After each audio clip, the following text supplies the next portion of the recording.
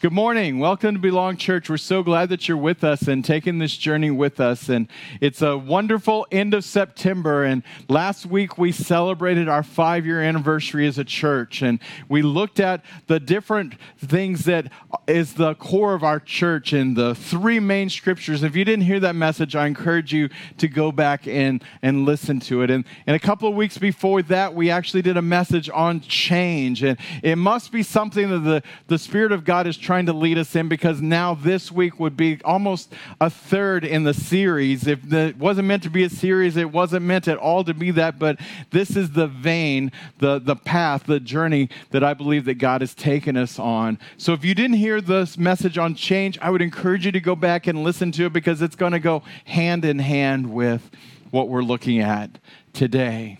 In fact, one of the things that I said in the change message is that we all face the same thing. The one thing that's common to every one of us is change. So we're always going to be faced with situations that require us to change. But today we're looking at a different facet of that, and that's when someone reaches the end or the bottom, maybe the rock bottom that you would look at and say, man, this is no place to look but up. And often we'll say it like this. We'll say, man, someone has reached the end and something just clicks inside of them. Maybe it's that they land flat on their back and all they can do is like, okay, something jarred me into thinking and to realizing, okay, I don't want to stay this way. But you see, the problem is sometimes we can look as an outsider looking in at someone and going through something, go, oh yeah, this is the rock bottom for them. Oh yeah, that's definitely, they can't go any lower. And I personally have seen people that I thought was at the lowest place and there's no way it's going to get any worse, and yet they went further. It wasn't the end for them. It wasn't they've now looked up, but they still were maybe even enjoying staying at that place, and nothing has clicked. So see, me standing on the outside and looking in doesn't mean necessarily that they're ready for something to change in their life. Can I say it like this? Maybe someone is even tired of life doing it the same way, but they keep doing it.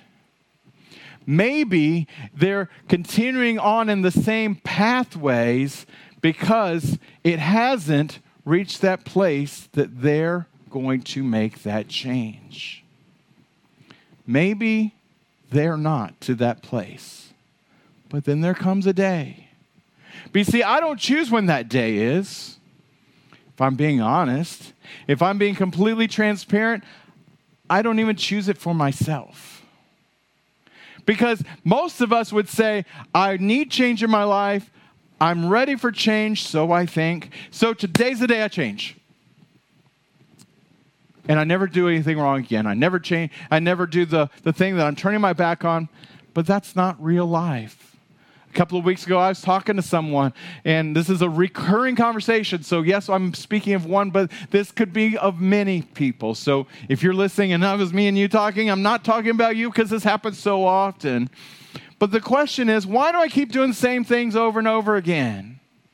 The things that I know are destructive to my life, that have caused so much loss in my life, and yet I keep doing it. And maybe is it an addiction? Is it this or is it that? And we talked about all the different types of addictions and how it has to do with God's mercies. Well, isn't there going to reach a point, was the question, that God's mercy says, okay, you're done. I gave you all the chances you're going to have, and that was the last one. Can I tell you, that's not the reality. And we'll see today in some of the scriptures the proof of that. But there is always the mercies of God, the Bible says, are new every morning. That means everything that was great yesterday, today's a new day. Everything that I did that I wish I could take back yesterday are new every morning. Yesterday is in the past. I can do nothing to change it, to celebrate in the good things or to revel in the bad things and to just like beat myself up over them. No, that was yesterday. What am I going to do today? But it requires us to reach this place. But even in that, there's the mercies of God. Turn with me in your Bibles, if you will. I'm going to read from James chapter 1 and verse 14 and 15. And again, if you're just joining us and just to kind of give you a different way, we're doing it in a different storytelling type of way that you'll see the scripture there that you can go and read it later, but we're not going to put it up for you. And it's just more for me to tell the story, but the references are there for you to go and check it out. In James chapter 1, verse 14, it says, "But each person is tempted by their own evil desires." Can I say it like this? Not necessarily evil, like you're an evil person, but it's the things that are going to either lead us towards God or away from God. If I'm going towards God or the good, the opposite of that is evil. So each person is led, tempted by their own evil desires. Their desires lead them on and drag them away. Verse 12. When these desires are allowed to remain, they lead to sin. Let me say that strong. They will lead to sin. And when sin is allowed to remain and grow, look at that. If you're one of those Bible people who writes in their Bibles and note taker, I would circle that and say, and remain and grow. It leads to death. Now, a couple of weeks ago, we looked at that the whole thing starts in our mind. It all starts in what we allow in our mind. And this scripture is just tying right hand and glove in with this. It just ties right in. Okay, so when these desires are allowed to remain. So in other words, you can have a desire that comes in and it's not from God. It's from the enemy. It's something trying to pull you in the wrong direction towards evil. Verse 14 says they'll lead you on and drag them away towards evil, okay? When you allow them to remain, so their thought, their desire, and a thought is going to move into a desire, and it's an emotional thing. Well, I really need that, or I really want that. And you allow them to remain, they're going to lead you to sin.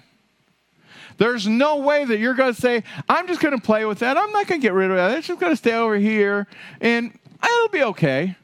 No, they will lead to sin. And when that sin, or missing it, okay, not a big religious word that's shaking a finger at you, as we saw last week, but when missing it is the exact word sin means, literally to miss it, to miss the mark. When missing the mark is allowed to remain, when that's okay. Yeah, I'm kind of down. Yeah, I've fallen. And but I'm just going to allow it to be. It's going to grow. And it leads to death. See, the Bible says that all sin, the wages of that is death. So if I allow that to happen and to remain in my life, it's going to grow. And it's not pushing me towards God, it's pushing me towards death. And the death of my body is not the end of everything.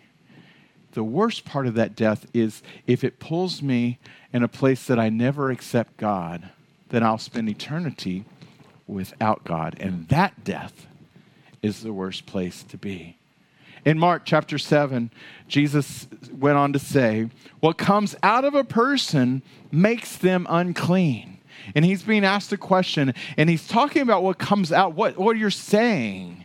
And he brings it up even better in verse 21. He goes, evil thoughts come from inside. In other words, we're all going to have evil thoughts. Okay, we're all going to have this thing that makes us think, oh, this bad thought, evil thought. But it comes from the inside. But we just saw in the previous scripture, if I allow it to remain, then that comes also then from the heart. Continues on. So do sexual sins, stealing, and murder. Man, these are the biggies, okay? So not only just evil thoughts that, oh, I should cheat on this test, or I should do this, or I should do that, or I should lie, or I should do this, but the biggies, the sexual sins, the stealing, and the murder. He continues on. Verse 22, adultery, greed, hating, cheating from a person's heart, all comes from a person's heart too. In other words, if your heart is broken, if your heart is black, if your heart has got evil inside of it, because that's what you've allowed to grow, then this is what's going to come out. Continues on. So do desires, we just saw desires. So do desires that are not pure and wanting what belongs to others. And so do telling lies about others and being proud and being foolish. All of these evil things, verse 23, come from inside a person and make them unclean. Jesus is saying, hey, these thoughts are going to come, and if you allow them to grow, if you allow them to stay there, then they're eventually going to come out of you, and those things that you allowed, they are what's going to come out of you, and that's what will make you unclean. And he was saying it's not what you eat. It isn't your practices, whether they're good practices or religious practices or any of these things. So, and I'm going to say it like this. It's not about I go to church, therefore I'm okay. No, it's what's inside of you. See, I can go to church as a really bad, evil, vile person and think that I'm okay and nothing's changed inside. Or I can go and let God's word reveal to me things that need to change. And I move from this life that's over here into this life that God has for me. And what is unclean becomes clean. Because what I'm thinking changes. Because what I'm doing is actions are changing. And my evil desires are not allowed to remain and grow. But I'm learning how to control my thoughts and to put those things down. And I don't have to reach rock bottom anymore to click and change. But I can click when I start seeing these evil thoughts coming in and go, no, that's not right. Colossians 3 verse 2 says, think about things that are in heaven. Dream about it. Think about it.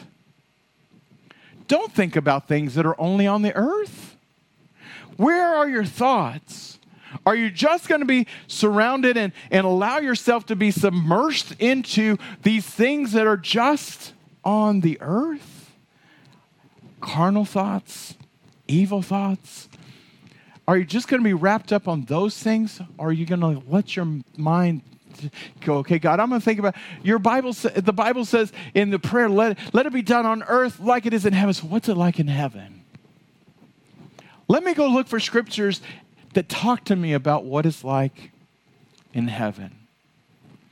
Proverbs 20:17 says, food gained by cheating tastes sweet, but you will end up with a mouth full of gravel. And growing up, having to read a proverb a day, man, it's a great thing. There's 31 proverbs. There's 31 days in most months and many months. So you read one a day. So if today's, January 1st, you read Proverbs 1. And when it's December the 12th, you read Proverbs 12. You follow my analogy. And as I read this one always was so graphic and vivid to me. And sin and the things that I would think, it always starts off like, wow, this is going to taste so good. And people that have all these evil things that happen, they'll all tell you in the moment, it's mind-blowing how sweet it is. Problem is, it never lasts.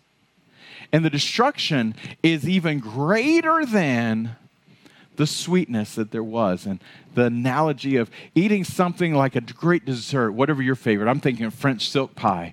And just eating some great, it's just like I can taste it on my taste buds right now. And just salivating, just thinking about it. And just that taste as I'm eating, and as I eat it, it all of a sudden becomes dry and gravel. And my mouth, instead of being filled with something great and sweet, it's all full of gravel. It's sucked all the water out. And I'm like, I can't breathe, and I'm just wanting to get rid of it. That's what evil desires. That's what sin does to us. But that's what we can do over and over again. But you have a choice. What do you allow? What do you allow to be there? Now, this is twofold. One is, what do I allow in my life? But the other is, what does someone else that I'm looking at from the outside? Hebrews 11, verse 25, Jesus chose to be treated badly together with the people of God. He chose not to just exit himself out and say, okay, I'm the Son of God. I don't have to go through all this. He chose to be treated badly. And he chose also not to enjoy sin's pleasures that only last for a short period of time. See, there is pleasures in sin. There are the enjoyable things of doing things the wrong way. But they last for just a short period of time.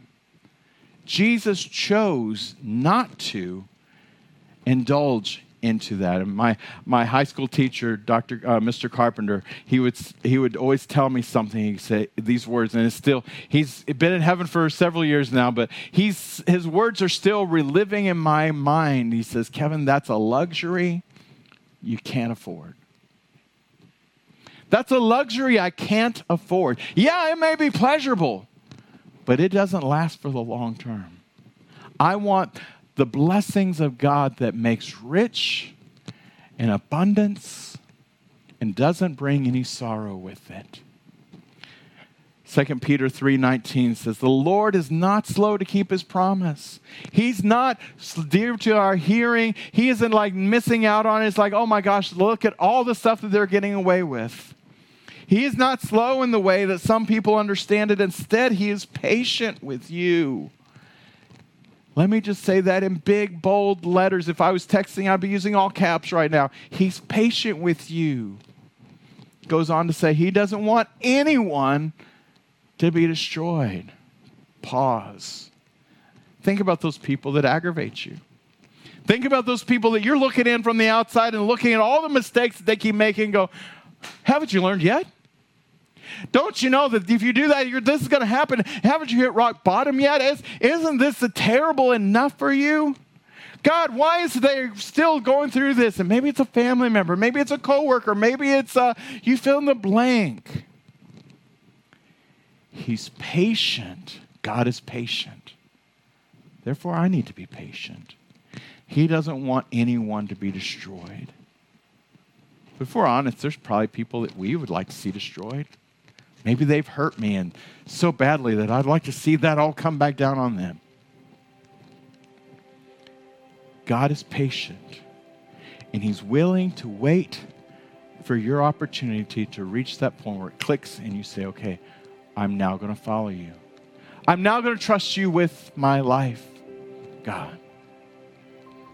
In fact, the rest of that says, instead, he wants all people to turn away from their sins. He's patient.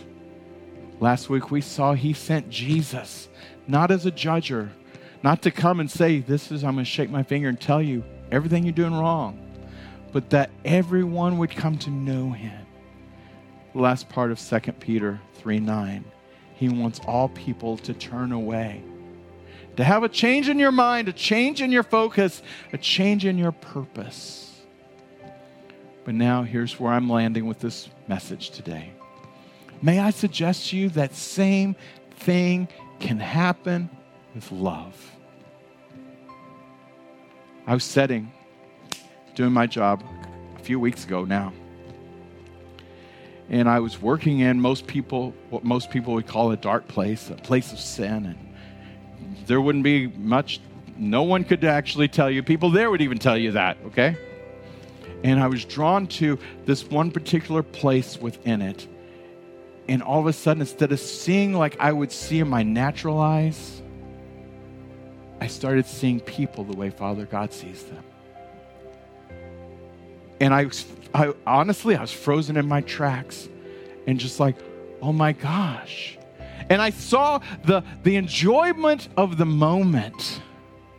Maybe it's the alcohol. Maybe it's the money. Maybe it's the whatever it would be. But I know it changes like that when no one's around. Then within minutes, now they're left empty, and worse, like we just saw, it turns to gravel. It's just this horrible thing.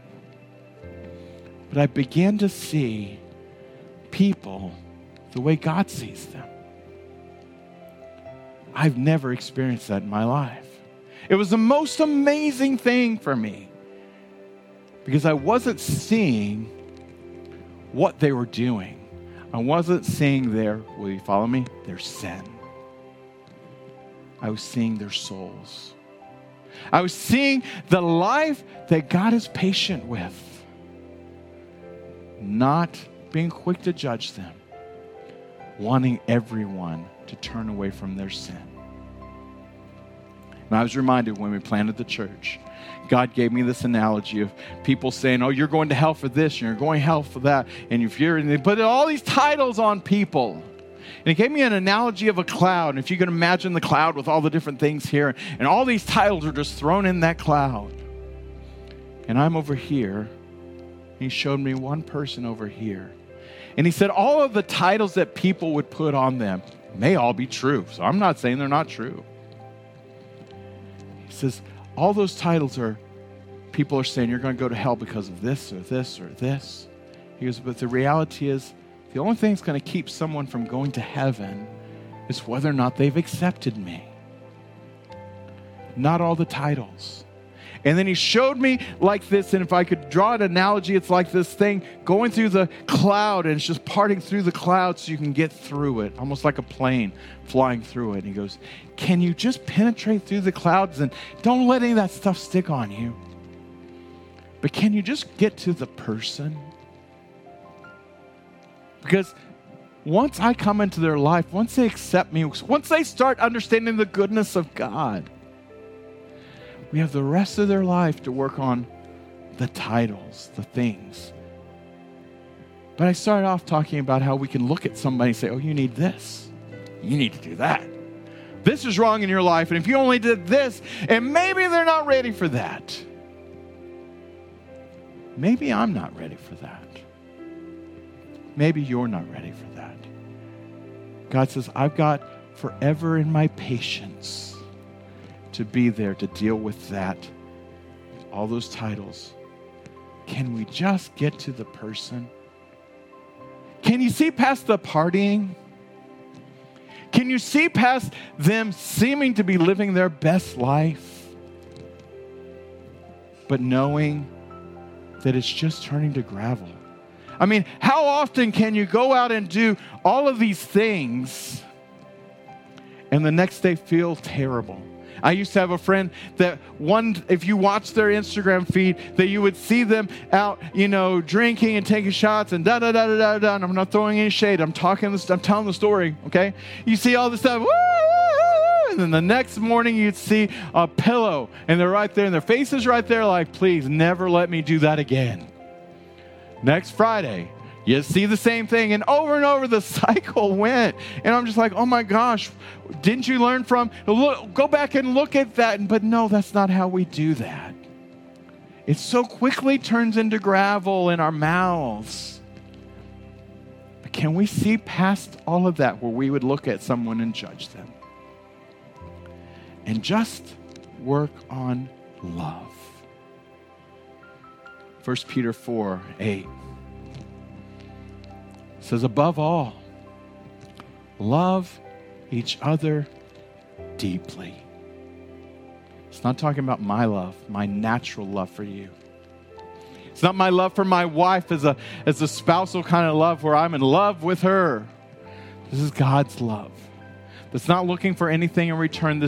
I'm going to self-sacrifice what God did when he sent Jesus. God so loved the world that he sent Jesus. That same love. Love each other deeply.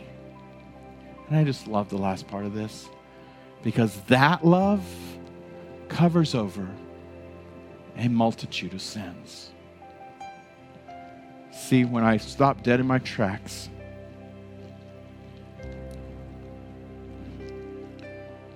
I felt the love come up inside of me that was covering over all of the can I say it this way? Obvious sins. All the things that anybody, probably even they themselves, would look at and go, oh my gosh, I can't believe I did that. The things we'd look at and go, you're clearly sinning. But he goes, can you look past all of that and see the heart? God so loved. Can I love? Above all, love each other deeply, because love covers over a multitude of sins. Please bow your heads.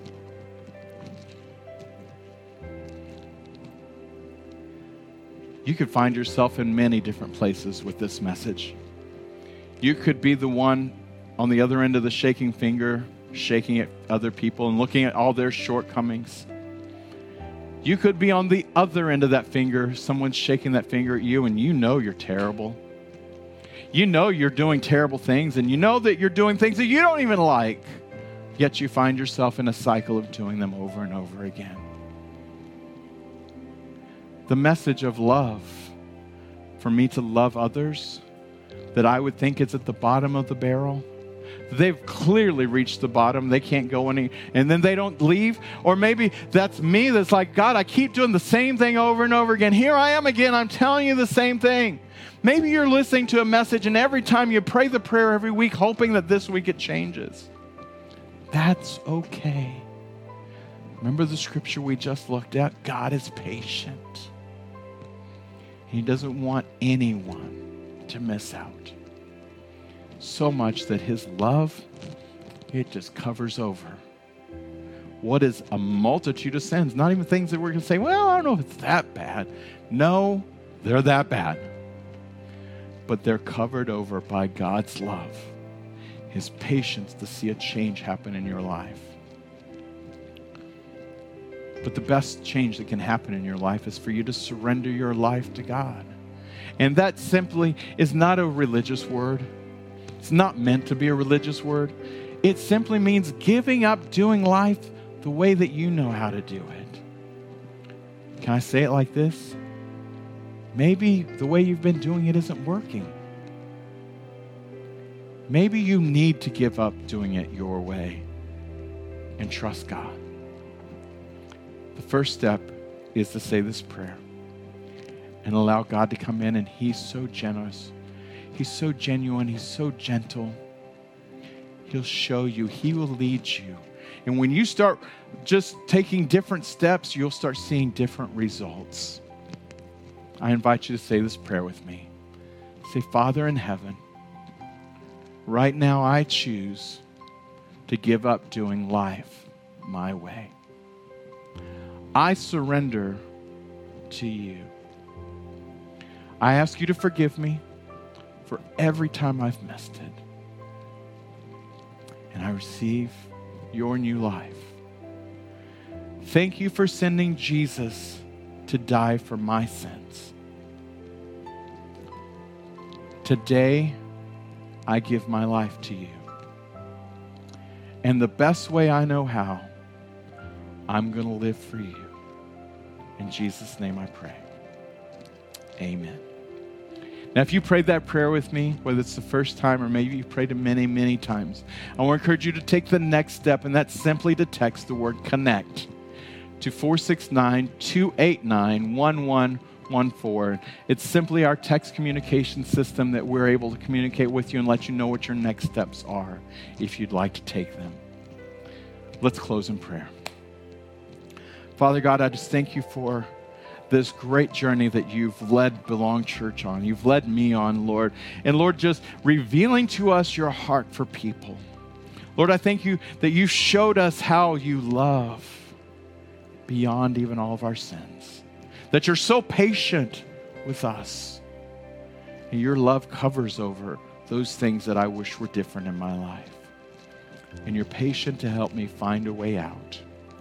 Father, I speak a blessing over everyone that is challenged like I am with this. And as we're striving to go from the world's way into your way and to follow you, Lord, I just thank you that you're right there with us. Father, I speak a blessing over everyone who paid their tithes and their offerings this week. Lord, the ones who continue to sow their generosity into this ministry to see lives change. Lord, I pray that we love big and we cover lots. Lord, we just give you all the glory and we give you all of this. Lord, I pray that your will be done through this message. In Jesus' name I pray. Amen. Stay tuned and watch to the end for ways that you can connect with us and our social medias and ways that you can give.